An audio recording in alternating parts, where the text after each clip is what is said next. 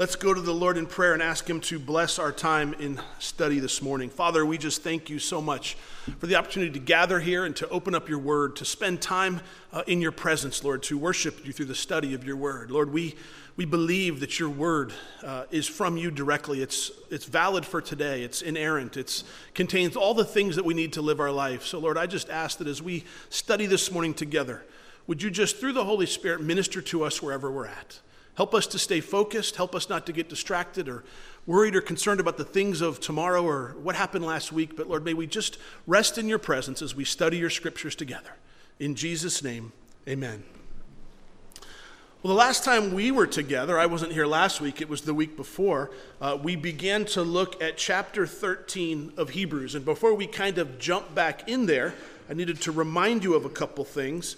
Number one, if you're joining us for the first time, you need to know that the audience, the recipients of this letter, they were Hebrews. They were Jewish people who had come to faith in Jesus Christ. They were likely living in a predominantly Jewish community, and they were sort of the minorities within their community. So if you can imagine, their whole life they've been raised Jewish, they're practicing Judaism, and all of a sudden they come to faith in Jesus Christ. They're a little bit different than everybody else around them, and that's okay, but they're struggling with some of those issues. And as a result of that struggle, they're kind of stuck in between. They're kind of going, well, am I Jewish or am I Christian? And they began to sort of mesh Judaism and Christianity together. And the author here wants them to know, hey, no, you don't have to do that.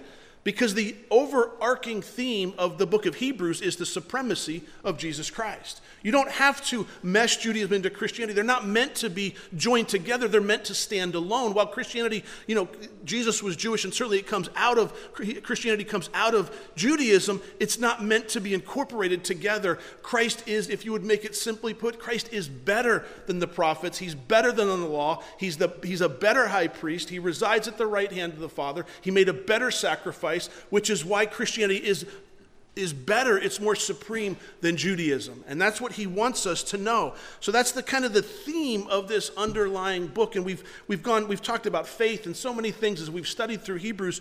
And then as we kind of came to the last chapter, the last time I was here in chapter 13, well, at the end of chapter 12, he reminded us of something, the author did. And if you're not familiar, you'll hear me keep saying the author. Personally, I believe it was the Apostle Paul, but there's an argument it could be a couple of different guys. So if I slip up and say the Apostle Paul, just know that's my personal opinion, but I truly mean the author of Hebrews. And the author began to put these sort of bullet points together, chapter 13. But at the end of chapter 12, he reminded us that we as believers in Jesus Christ are receiving a kingdom which cannot be shaken.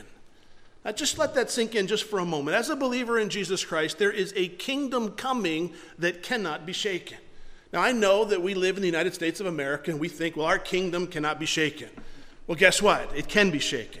No kingdom on earth has ever lasted forever. Now, I don't know what the future holds. Well, I do know what the Bible tells me, but I don't know what the future of our kingdom, which we're residing in.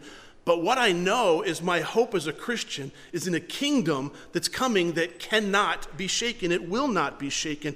And as a result of that, the author begins to say, hey, as I kind of go to close out this letter, I'm going to tell you the way that you should be living your Christian life. I'm going to give you some very practical points, some applications on what your Christian life should look like. In verse 1, we're encouraged to continue in brotherly love. In verse 2, we're told basically that hospitality matters. In fact, he says, be careful, make sure you entertain strangers because you might be entertaining an angel. Then in verse 3, we're encouraged to remember the prisoners as though we're chained with them. These are the believers that have found themselves imprisoned for their gospel, for their faith in Jesus Christ. It's kind of the persecuted church in modern day thing. Although we still have a mission to go out to the church, the author here is referring to the persecuted church, those believers who've been imprisoned for faith. Then in verse 4, he told us that marriage is honorable, the marriage bed is undefiled, but he wanted us to know also that God will judge fornicators and adulterers. This is not something that God takes lightly. It's something that he takes seriously. And we covered this last week. I'm just kind of doing a review. Then as we came to verses 5 and 6, he's had a few more important things to say. He said, do not covet and be content with the things that we have. I could teach a whole message on that, but I'm not going to. I'm just simply going to tell you, don't covet, be content with the things that you have. And then there at the very end of verse 6, he says something that you need to know. God will never leave us or forsake us. You need to know that God will never leave you or forsake you. That God is with you right now, today, where you're at. If you're a believer in Jesus Christ, he is with you. He's not going to leave you. He's not going to forsake you. That allows you to publicly declare, the Lord is my helper. Not he was my helper. Not someday he will be my helper. Right now, he is your helper if he is with you, if you are a believer in Jesus Christ. He will never leave us, forsake us. The Lord is with me. He is my helper. The verse says, I will not fear, for what can man do to me? What can this life possibly throw at me that God can't overcome? The worst thing that could possibly happen in this life is what? Your life is taken away from you. Well, that's a beautiful thing if you're a follower of Jesus Christ, because you're now in the presence of the Lord. And he goes on there. As we pick up in verse 7, the author is going to continue to instruct the readers, but he's also going to instruct us. Look at verse 7. Remember those who rule over you, who have spoken the word of God to you, whose faith follow, considering the outcome of their conduct. Jesus Christ is the same yesterday, today, and forever. Do not be carried away with various and strange doctrines. For it is good that the heart be established by grace, not with foods which have not profited those who have been occupied with them. Here the author is encouraging the readers to remember those people in their lives who have taught them the word of God, those who rule over them, those who are leading in their local church, in their local ministry. He's saying remember them, to consider all the good that has come from their life into your life, and to follow their example of faith. He's saying remember that. And the phrase that remember them, it's kind of interesting. Certainly remember the ones that are alive, but he's also possibly relating to those that have passed away. Some may be gone. Remember those. Don't just forget these leaders. Don't just let them go off into the distance. Perhaps they were martyred for their faith. He's saying, hey, keep in mind what they've done, what God has accomplished in your life through them. They should not be forgotten. It's easy for us to forget the courageous Christians of the past. They can slip off into our mind. We don't think much of them. But we need to remember their labors and their sacrifices make it possible for us to minister today. We don't want to just forget those courageous, faithful saints who served faithfully in difficult times. It's oftentimes we look back to them in our difficult time to see the example that we need to live by. Don't just forget them. And then there's something else interesting there. That phrase, them that rule over you. And I know we don't like that phrase. Nobody rules over me. Well, if you're a Christian, there is people ruling over you. I hate to tell you. It refers to the spiritual leaders of the local churches. This is the first time it occurs in our passage this morning, but I will just give you a hint. It's going to occur two more occasions. These leaders, these religious leaders, your pastors, your elders, the people on the board, those that are ruling over you spiritually, there's certain men that have a responsibility for you. In my own personal life, there's certain men, one of them being Pastor Chuck Smith, who have taught me God's word, who have demonstrated what faithful ministry looks like, what a life of faith looks like. I have witnessed the fruit in my life that comes from sitting under his teaching for a number of years. Only met the man on one occasion, but I've listened to dozens, hundreds of his teachings. It's impacted me. I have the obligation here to remember them. Now I must caution you, it doesn't mean we worship them. You can remember somebody, you can take a look at their faithful example, but it doesn't mean that you now worship them. You don't raise them higher than anybody else. They've just given you an example. We don't worship them and we don't give them glory, but it's certainly fitting and honor as we remember someone's faithful work. Now, as we come to verse 8, I just want to encourage you to underline it. You may say, well, I don't write in my Bible. This is a good one to underline, and it's a good one to memorize. It says this: Jesus Christ is the same yesterday, today, and forever. Why do I need to memorize that? Because you need to know that he doesn't change, that he's the same yesterday, today, and forever. And certainly this is one of those areas where I could just go off and I could probably teach an entire message on just this one verse. And we're certainly speaking here of his deity, of the unchanging nature of Jesus Christ. It's clearly saying these things. Since God doesn't change, now Christ doesn't change. It's certainly speaking of those things. But it kind of almost seems a little bit out of place here. It's almost like, wait a minute, he was just talking about remembering, and all of a sudden he says Jesus Christ doesn't change. He's the same yesterday, today, and forever. It's not out of place, though, because what it's doing is it's preparing you for the next verse. It's stated here in context as you should already know this, but this is going to validate what I'm about to tell you in verse 9. Since Jesus Christ is the same yesterday, today, and forever, the author can boldly write, verse 9, do not be carried about with various and strange doctrines. Don't do it.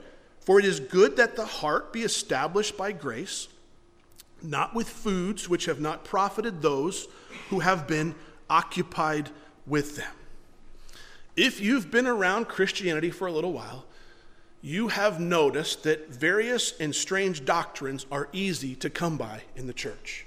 Everybody has something they're selling. Everybody has something they want you to follow. Everybody has something they're peddling to you. They have some new way, some new idea, something that you need to be a better Christian. You need to go out and buy this thing. Trust me, you don't need it. Everything that you need to fulfill God's calling is right here in the scriptures, and it's free. Well, if you don't have a Bible, you can take one of ours. You're welcome to it. We want to put one in your hands. But there's always an opportunity, there's always these strange things. And here, to keep things in context, they're referring to probably the Mosaic Law, the covenant. You know, these people, as I told you, are living within, they're Christians who have come to faith in Christ. They're living within a Jewish community. They're bouncing back and forth between Judaism and Christianity. And he wants them to know, listen, you guys don't have to believe all these strange doctrines. You don't have to do that. And he's really referring to the law today, the law there. When he talks about the foods which have not profited those who have been occupied with them, he's referring to the dietary laws of Judaism. It hasn't profited them. It's not going to profit you. You don't need to worry about keeping them, is essentially what he's saying.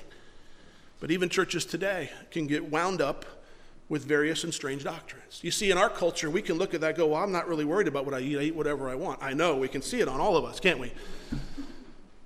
But in their culture, what you ate, if you ate certain things, you were unclean. So what you ate really mattered. But even today in churches, various and strange doctrines can creep in. You say, Rob, well, how do I know what the truth is? By the Word of God.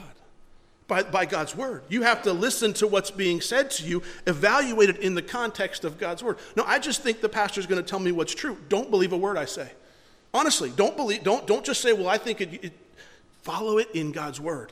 If what I say makes sense and lines up with God's Word, then believe it, live it, and let it change your life. But don't just take my word for it, because my words won't change your life. But God's Word will not return void. It will accomplish its purpose in you. But that's why we want you to follow along. You see, when I teach God's Word, I hope to do it in a way where you can understand it. I hope to do it in a way where you can take God's Word, apply it to your life, and that it will change you forever. I don't want my words to change you. I want you to hang on His words. I want you to see what He has to say. And when someone comes along with some strange doctrine, you will simply go, that doesn't sound right. You might not even know where to find it, but you then begin to search God's Word and go, no, that's not right. You've twisted Scripture. You've twisted something in a way. That's a strange doctrine. I'm not going after it. You see, there's this comfort, there's this place of standing in the truth that can only be found in God's Word. You see, it's oftentimes many people want to say, hey, come check out this new thing. Hey, I wrote this new book about the Bible. Hey, I got this new insight. I got this new wisdom. Listen, let me just be clear. Nothing in the Bible is new. It might be new to you. You might learn it for the first time. But the scriptures are the scriptures. This is God's Word. It was true before the world was created. It will go on into eternity after the world is destroyed. It's still true. You might get something new out of it. I never saw that before. It's new to me, but it's not a new truth. It's not a new revelation. It's not something that you need me to tell you what it says. You might learn something there. I learned it for the first time. If you're like me, you got to learn it for the second time and the third time and the fourth time. And then you finally get it after about the 16th time. But it's not new. It's not just been created. It's always been there. You just haven't known it. Don't misunderstand me. I want to be clear. As you study the Word, you will discover new truths to you. And that's one of the blessings of studying the Word. But they're just new to you. They have always been in existence because it's the Word of God. Then in verse 9, the author also said, it is good, or it was good, that your heart be established by grace. Your heart be established by grace, and not with he wanted to talk about the foods which do not profit anything. Let me ask you a question. Where is your heart established this morning? Let me make it a little clearer. In your relationship with Christ, is your heart established in grace, his grace towards you, or is your heart established in legalism, the way that you live your life for him? You say, well, I don't understand the difference. Let me make it clear. When it comes to your relationship with Jesus Christ, is it based solely on him and his grace towards you, or is it based on, I'm a good person? I do all the things that a good Christian does. I'm here in church. This is my once a month visit or my twice a week visit or whatever. I've done my checklist, so to speak. There's a difference. There's a big difference. Where is your heart established? And let me see if I can help you even answer the question a little more. When you sin, when you fall short, when you find yourself, I've blown it. I know that I've sinned. I've made a mistake. When you get to that place, Lord, forgive me. Are you blown away by his grace?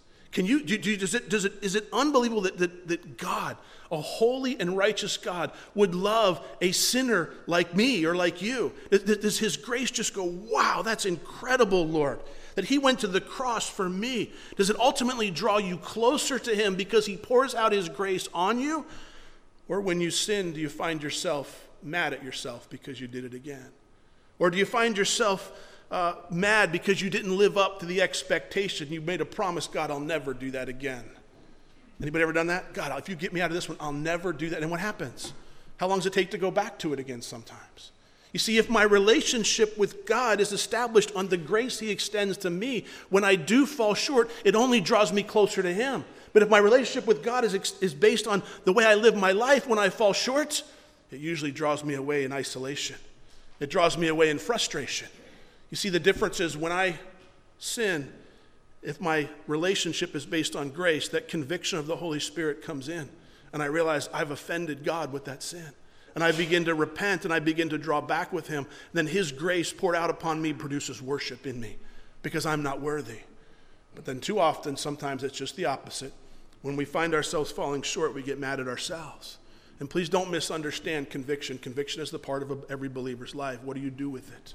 We have the opportunity, we have the responsibility as Christians to respond to the conviction of the Holy Spirit, to turn away from the sin that we've committed and to turn back to the Lord and have his grace pour out upon us. I'm not saying there should be no conviction. There will be. But does that conviction draw you into awe and thanksgiving and worship? Or does it draw you away into isolation and to frustration because you didn't live up to your expectations once again? Do you understand the difference? There's a big difference there. Let me ask it again. Is your heart established? And that word for established, it means standing, steadfast, firm, relying on. Is your heart established in grace, or is it established in the law, the rules? You see, in this culture to which this is written, their hearts, when they would bounce back and forth between Christianity and Judaism, their heart was established, trying to establish in both places. I want to keep the law, but I want the grace, and it's not possible. You have to pick the place where you're going to establish your hearts. He says these rules haven't profited them. These laws haven't profited them. Paul would tell us the law, the Jewish law, was a schoolmaster. It's to bring us to a place where we know that I need a Savior. I can't live up to this expectation. I constantly fall short. And then who's going to save me? Thanks be to Jesus Christ, my Lord. As a follower of Christ, I might not be telling you something new, but you will sin. Do you know that? You're going to have sin. You're going to make mistakes. But when you do, and when I do, God's grace should be made real. It should cause us to realize the cost of our sin, realize the separation it causes between me and God, and it should cause this pouring out of praise and thanksgiving that doesn't come from anywhere else. You see, I've learned I don't know how long I've been walking with the Lord, but it's been a long time. I'm not good at keeping track of the past. I'm usually working forward. But here's what I've learned. The longer I walk with the Lord, the closer I get to him, the more undone I realize I am. The more I realize I fall short all the time. The more I realize I need a Savior. I thought when I first got saved, if I just clean up a few things in my life, I'd be good to go. I'd be a perfect Christian. Boy, was I wrong. Because once the outside gets cleaned up, he starts working on the inside. And once the inside's the mind and all those things, it's like, wow, Lord, I'm sorry I thought that. Yeah, but you didn't say it. Yeah, but I thought it. It still offended the Lord. It's still sin. You see, that's the difference. And as we come to verse 10, the author will once again kind of turn back to an Old Testament typology. Verse 10 says this: "We have an altar from which those who serve the tabernacle," that's the priests in the tabernacle or the temple, "have no right to eat. For the bodies of those animals whose blood is brought into the sanctuary by the high priest for sin are burned outside the camp. Therefore Jesus also, that he might sanctify the people with his own blood, suffered outside the gate." It is likely that these Christian believers were being questioned and even being influenced by their Jewish brothers and sisters and family members. Perhaps they even said something to the effect of, "Where's your altar? Where's your altar? As a Jewish person, I have an altar. There's a temple, and we go to the altar, and we burn the animals, and we sacrifice, and our sins are forgiven. Where is your altar?" And let me just say, I suspect that verse 10 is written with some passion. We have an altar. I don't think it was just written passively. I think it was written with a passionate voice, maybe even a little bit, I don't want to say sarcastic, but intensity. We have an altar, and those who serve at their altar, those who serve at the altar in the tabernacle or the temple, they have no right to come and eat from our altar. You say, wait a minute, Rob, I thought the altar was the thing in church. I thought it was the place up front where people went and there, I've been to churches where they have an altar. No, that's not the altar of Christianity. That might be the altar of a building. What's the altar of Christianity? What does he mean by that? It's the place where the sacrifice was made. The altar of Christianity is the place where the sacrifice was made. It is where Jesus gave his life for our sins. It's the cross. You see, the altar of Christianity it's where your life will be altered. Think about that. If I want my life altered, I've got to go to the cross where I will be born again and become a new creation in Christ. That's the altar of Christianity. It's my life is changed at the cross. Has your life been changed at the cross? That's where salvation is imparted to you because of your faith in Jesus Christ, that you believe he died on the cross for your sins. You embrace that, and you're going to spend the rest of your life following him. You want your life altered? It's at the cross, not at the stage. Not at the building. It's altered in Jesus Christ. That's what he's talking about. In the Old Testament, this is kind of interesting. In the Old Testament, kind of tie this together here, in Leviticus chapter 16, it tells us that on the Day of Atonement, there would be certain animals that were sacrificed, and the blood of those animals was taken into the temple, into the Holy of Holies, and cast on the mercy seat. But the body of those animals was not burned in the temple or the tabernacle. It was taken outside of the camp to be burned. And the Day of Atonement was when they would atone for the sins of the nation Israel. The high priest would do it once a year, and atoning for the sins of Israel. And we perform these sacrifices to atone for their sins. So we have the Day of Atonement, the sins being atoned for, the bodies being burned outside of the camp. In Leviticus chapter 14, there's another occurrence where the sacrifices are made outside of the tabernacle, outside of the camp, if you will. It was for the healing of leprosy. If you were a leper and you were healed, the priest would meet you outside the camp, he would evaluate you, and you would make a sacrifice outside of the camp. Leprosy in the scriptures is a picture of what? Sin.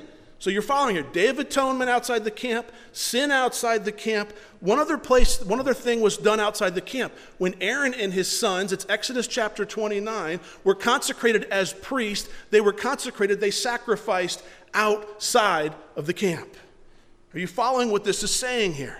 When it says, for the bodies of those animals whose blood is brought into the sanctuary by the high priest for sin are burned outside the camp, therefore Jesus also, that he might sanctify the people. Who's the people?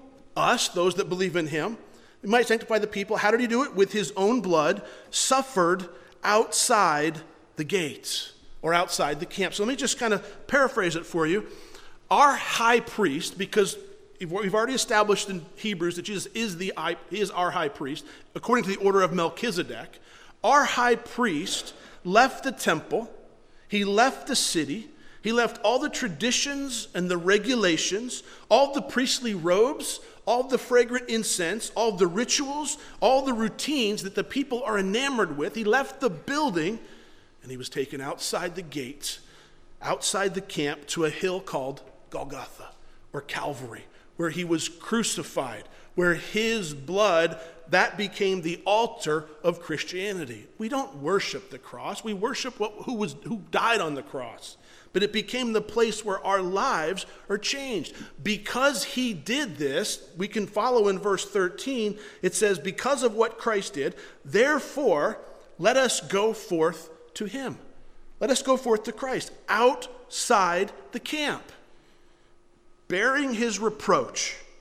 For we have no continuing city, but we seek the one to come. Therefore, by him, let us continually offer the sacrifice of praise to God, that is the fruit of our lips, giving thanks to his name, but do not forget to do good and to share, for with such sacrifices, God is well pleased. So if the camp that we're talking about here refers to Judaism, and Christ died outside the camp, if we want a part of Christ, we have to go outside the camp. That's what he's saying here. Which Judaism rejected Christ. Judaism rejects Christianity. The Jewish people had been raised to consider that everything outside the camp is unclean. That's what they were taught. So what the author's saying is you can't mesh the two. If you want Christ, you've got to go outside the camp, and you're also going to have to bear his reproach. Bear his reproach. Yeah, it means it's going to be difficult. There's going to be, people aren't going to agree with you. Just consider something. If you were in that day and you said, I'm a follower of Jesus. Oh yeah, what'd Jesus do? Well, he was crucified by the Romans on a cross. I thought that was for thieves. I thought that was for the worst of society. It was. And why are you following a guy who's got no power? He's got nothing, but he died at the hands of the Romans. No, you don't understand. You don't understand. He died for my sins. You're missing the big picture. There's something greater there. To the world, it looked like he had nothing, but it was that crown that was placed on his head was a victor's crown. That crown of thorns, it was a crown of victory. They mocked him. But he said, I'm going to overcome these things. I'm going to overcome sin and death so that my people can be drawn close to me. When they followed Christ, they were forced to bear the reproach of Christ. It carried a cost. It cost them something.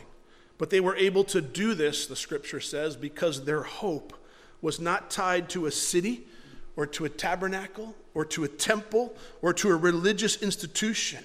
They're looking for a city to come in the future, it says, a city whose builder and maker is God. You see, they understood there's something coming greater than what I'm facing right now. There's a future, there's a hope that's coming that I get to be part of a city that will not be shaken, of an eternal kingdom that will not be shaken. For us today, most of us aren't called to follow Christ out of a religion, although in some sense we are. We're called to follow Christ out of the world in our culture. You see, there's a world out there that says you need to live your life a certain way. And when you say, no, I'm not going to do it that way, I'm going to do it the biblical way, you will be labeled, you will be critiqued, and there may be consequences for you standing firm and standing strong on God's word. Always stand on the word. This world wants to pull us away. We as Christians have to be in the world. They had to be around Judaism, but we're not to be of the world. We're not to be accepting and taking everything that they have. Why do we not do that? Because we understand it's futile. As a Christian, I know my hope is not in the world. My hope is not pinned to the geographical location I live here in the United States of America. Because not every Christian has that hope. Not every Christian has a Declaration of Independence or a Bill of Rights. And you only have it as long as the country seems to give it to you. It can be taken away with a few votes at any given time. But as a Christian, our hope is not in that. Yes, we enjoy the blessings of the great country that we live in. But we understand there is another day coming where there's a future that is going to be eternal. There's a kingdom coming that will not be shaken. It will not be moved. And as a believer in Jesus Christ, I'm part of that. And so are you. And since this is the case, the author says we should, what does he say there? Continually offer the sacrifice of praise to God. Because this is not it. Because this world is not all that we have, because there's something greater, that should create in you a sacrifice of praise. What does it look like? He tells you right there in verse 15. He gives you three things. The fruit of our lips giving thanks to his, that's Jesus' name. The fruit of your lips should be giving thanks to Jesus' name. What does the fruit of your lips say? What comes out of your mouth? Where are you? Okay, it's in church. Everybody behaves in church for the most part. But when you get out of here, what does the fruit of your lips testify about yourself? What does it say about you? And part of the fruit of our lips is song, in singing, and worshiping with our mouth. Let me ask you a question. Why do you guys come here and worship on Sunday morning and on Thursday nights? Why do you sing? Some of you like to sing, and then you sing everywhere and everything the time they play a song. I just like to sing. That's great. But there's others of us, like me, I don't like to sing. You know why I don't like to sing? Because I can't sing. I don't sound very good when I sing. I don't understand the whole voice thing. I don't hear the tune. I sound terrible. But yet I'll come here on Sundays and on Thursdays and I'll sing. Why? Why would I do that? Because I know that it brings glory to God when his people gather together and going to sing praises to his name. So for someone like me who doesn't like to sing, can you imagine the blessing that brings to the Lord? I won't sing the national anthem very, very quietly if I do, because you don't want to hear me sing. I'll stand at a ball game and say it, but I'm not going to belt it out like some of you guys do. But yet think about the Lord. He says, get together. That's why we get together. We sing because it's bringing glory and it's worship to his name. And I've also come to learn that when we sing together corporately, doesn't it remind you who God is?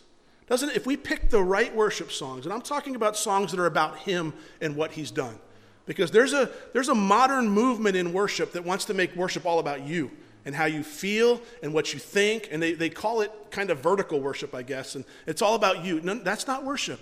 There's nothing wrong with those Christian songs. Nothing wrong with them all. They minister to our lives in a certain way.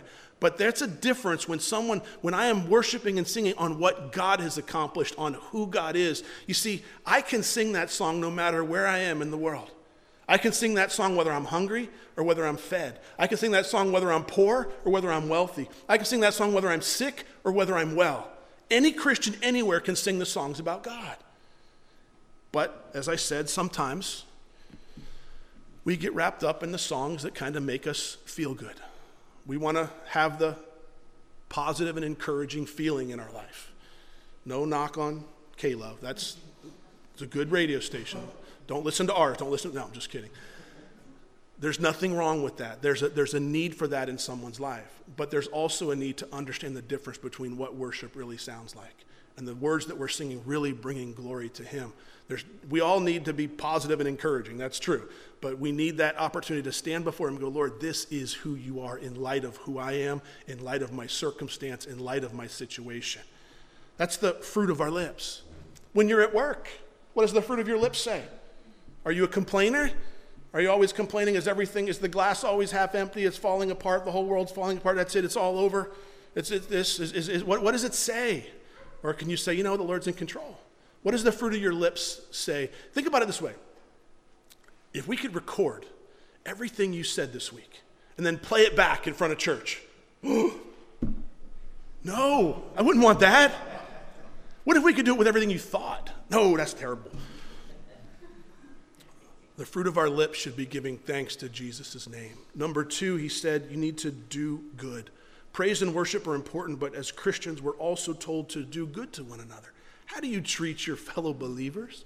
How do you treat your fellow mankind? Is there a heart that says, I want to do good? I want to help them? Or is there a heart that I watched something the other night on the news where somebody got hurt and they laid on the ground for like 20 minutes before anybody else went to help them. Just lay there. If you see somebody hurting, can you come alongside? Is there a desire? No, it's their problem. I'm not getting wrapped up in that. Nobody's got time for that. I got an appointment. I got to get going. Or is your heart go, wow, that person's really hurting. They need to talk. Maybe I can pray with them. See, this is what he's telling us, do good. And the last thing he said is share. Share the things. No, I don't like share. It's my stuff. Can I borrow your hammer? No. Can I borrow your car, your truck? I'm moving. Can I borrow your truck? Ask me if you can borrow my truck someday. What will I say? Yes, help yourself. Ask the guys that have borrowed it. I don't care. It's just a truck. If you need it to move, now you can't have it, but you can borrow it. Can you borrow, and how much stuff do you borrow and it comes back broken? You go, I'm never lending that out again. No, share. It's okay. Share the stuff that you have. Share your knowledge. Share your insight. Share your wisdom. It's not just finances. It's share all the things that are in your life with someone else. It's a blessing when you begin to share your life with someone else and get to know somebody that way. Now, I got to point something out here, because if you're like me, you look and go, well, I don't do too good at the singing part. I'm okay at doing good. Sharing you don't get to pick. He's saying do all three of these. You don't get to go, well, I'm pretty good at singing, so that covers me. I did number one, and I don't say much at all because I'm kind of shy, so I'm good with that. No, it says we're supposed to give thanks, all of them, the fruit of our lips, to do good and to share. Now look at verse 17. Obey those who rule over you, and be submissive, for they watch out for your souls as those who must give account. Let them do so with joy and not with grief, for that would be unprofitable for you. It's a little awkward for me to teach on this verse. I'd kind of like to just skip right over it and let you have someone else come teach on this verse. But the truth is, it's rather clear. We don't like the thought of anybody ruling over us. Matter of fact, we hate it. No one's going to tell me what to do. It's my life. I can do what I want. Not in God's economy. In God's economy, there's an organization. There's people that he's set up, and he's referring to those that rule over you as the leaders in the church. And that phrase here, it's used the second time. And the first time we're told to remember those people in our lives. They've taught you the word of God, consider all the good that's come out of their lives, and to follow their example of faith. Now we're told here to what did he say? Obey and be submissive to those who rule over you. Now I know those two words, obey and submissive, people, I don't want to hear any of that. I'm not listening anymore. No, keep your ears open. This is important. If it wasn't important, it wouldn't be in God's word. He says there needs to be a position, there needs to be a situation where you're told to be submissive to those who rule over you. It doesn't mean that they get to be dictators in your life, but it means when the leaders in the church go before the Lord and they get an answer towards something, they lead in a certain direction, you say, okay, and you trust that God's leading them. It doesn't mean they get to be a dictator and tell you whatever you want to do. It means that you, even, in other words, if there's a situation in a church, and the church elders or the church deacons or the church board, whatever they call themselves, seek the Lord on something. And they say, we've sought the Lord. This is what we believe the Lord's saying. And you go, well, I don't like that. Well, that's not obeying them. Now, I'm not saying if it's unbiblical. There's a difference between unbiblical. I'm saying if the leaders of the church come together with a decision and that someone tells you something, you have to go, okay. There's a simple act of submission there.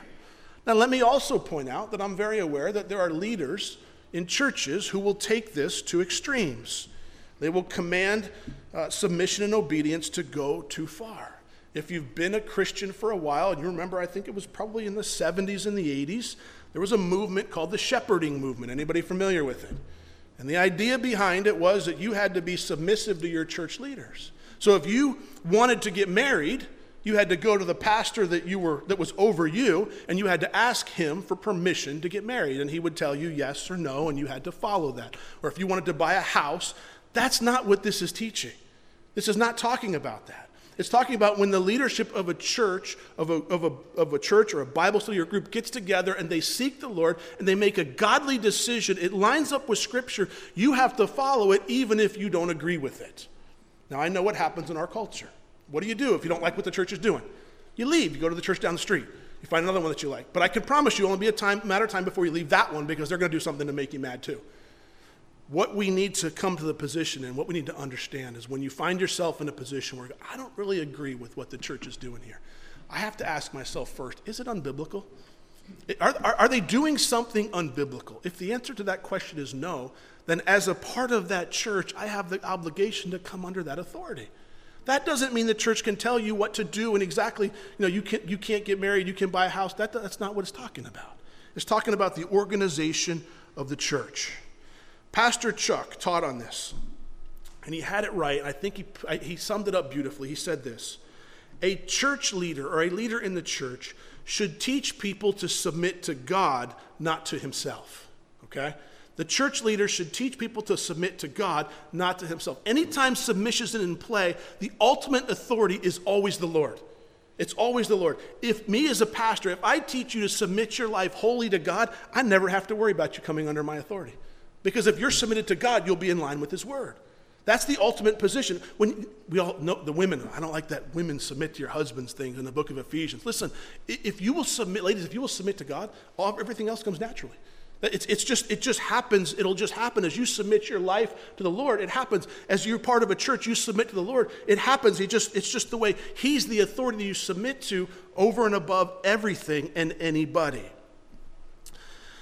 All right, in verse 18, the author here is not too proud to ask for prayer. He simply says, "Pray for us. Pray for us, for we are confident that we have a good conscience." In other words, we haven't done anything wrong. We haven't fallen in sin. In all things, desiring to live honorably. But I especially urge you to do this, that I may be restored to you the sooner. In the Greek there, the word pray, it's in the present imperative tense, which means pray for us, but continue to pray for us. But it also implies that they have been praying. In other words, you've been praying for us, keep praying for us. Don't misunderstand, I should say it this way, try to understand the power in prayer. Just try to understand what can be accomplished. He's basically telling them, listen, I want to come see you. I want to spend time with you. Would you pray for that to happen? Now, I've had people ask me over the years, hey, I pray to God. He's sovereign. He knows my heart. So I pray once. Do I need to pray again? Or should I is that like bothering him? Well, here's a scriptural example. When you look at the Greek, you are to continually pray for this thing that I want you to come. I want to spend time with you. Pray the Lord would allow me to come to you. Pray for me continually. Keep praying. You've been praying. Keep praying. So you have a scriptural example of, no, you're not bothering God. When it comes to your unsaved relatives, keep praying for them. When it comes to something you want the Lord to do in your life, keep praying for it. Now, if it comes to a new house, you might need to stop. Maybe you have your answer. But when it comes to the things in Scripture, the promises of God, don't ever stop praying for them. Keep asking the Lord for them. And don't ever underestimate the power of prayer. Most of you guys, I don't know how many know this, but we have been a church for almost 10 years. Or it's been 10 years now. We've been a church for 10 years. We didn't have a worship leader until last year.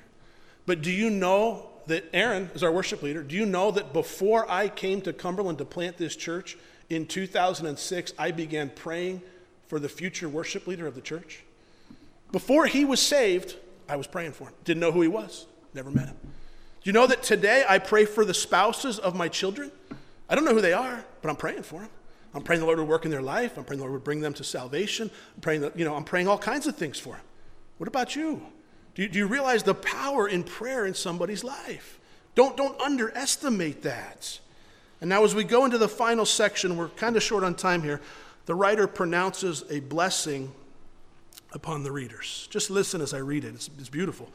Now may the God of peace, who brought up our Lord Jesus from the dead, that great shepherd of the sheep, through the blood of the everlasting covenant, make you complete in every good work. Why? To do his will, working in you what is well-pleasing in his sight, through Jesus Christ, to whom be the glory forever and ever. Amen.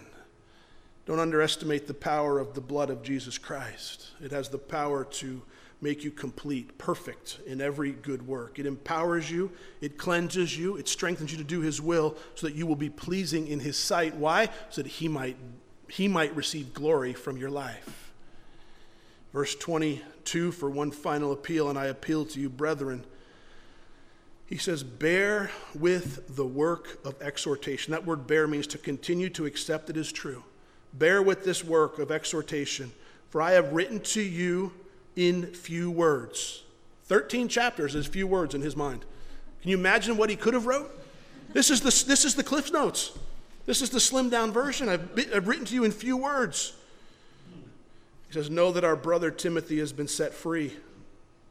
He's out of jail. With whom I shall see you if he comes shortly. Greet all those who rule over you and all the saints. Those from Italy greet you. Grace be with you all. Amen. Obviously, he's writing from Italy, possibly Rome. But there it is again. There's that phrase. Those who rule over you. The third time we've seen it in our study. Initially, we're told in verse 7 to remember those that rule over you. Then in verse 17, we're told to obey those that rule over you. And now in verse 24, we're told to greet those who rule over you. And certainly the author is greeting them on a personal greeting, but I think he's also sending another message. The pastor, the leaders of your church, you should always be able to greet them. You should always be on speaking terms with them. There should be never this root of bitterness that says, I don't like what they're doing, I'm not talking to that person. I'm mad at them, I'm not talking to them. If there is such a root, you realize the damage that it'll cause not only in your life, but also in the church. Because isn't that where a church division will begin? In someone's heart, it goes, I don't like what he's doing it, I'm doing it my own way. God may call you to do something your own way, but there's a right way and a wrong way to do that.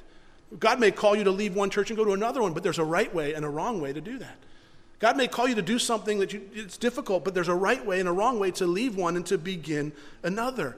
If there is a problem in our church, and you were to have a problem with me, I would hope that you would follow Matthew 18 and come to me one-on-one, see if we can reason on this. If we can't, we'll bring someone else in. I think that's the biblical prescription we have. But this is amazing. He says, remember them, submit to them, and greet them, the leaders of the church, the people that are over you. And I understand that in our culture, we don't like people being over us. I understand that's natural. We don't want anybody telling us what to do. But I don't think that a leader in a church is over you to tell you what to do. They're there to guide you. And like the scripture said, they have to give an account. And they're either going to do it with joy or as a burden. I have to give an account to the ministry that I have here. Every pastor teaching has to give an account to the Lord for the ministry. I have to give an account for you individually is what the scripture is saying there. Am I going to be able to give an account joyfully? Oh, let me tell you what the Lord's doing in their life. Let me tell you how they're working in so-and-so's life or what God's doing. Or is it, well, yeah, here they come. I don't want to see them today. I heard Pastor Chuck say something that floored me when I heard it.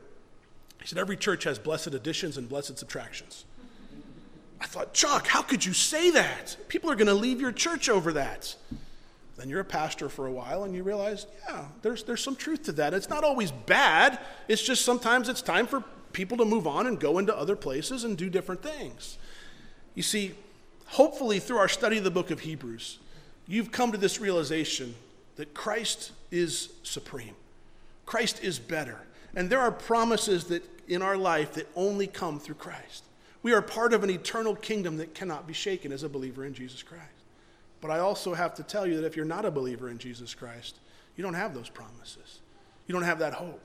The only way that you can have it anytime you want by believing in Jesus Christ and following him. And that's not just simply praying a prayer. That's the beginning of a relationship with Christ. That'll enter you into a race that you now must run for the rest of your life, that you must follow him.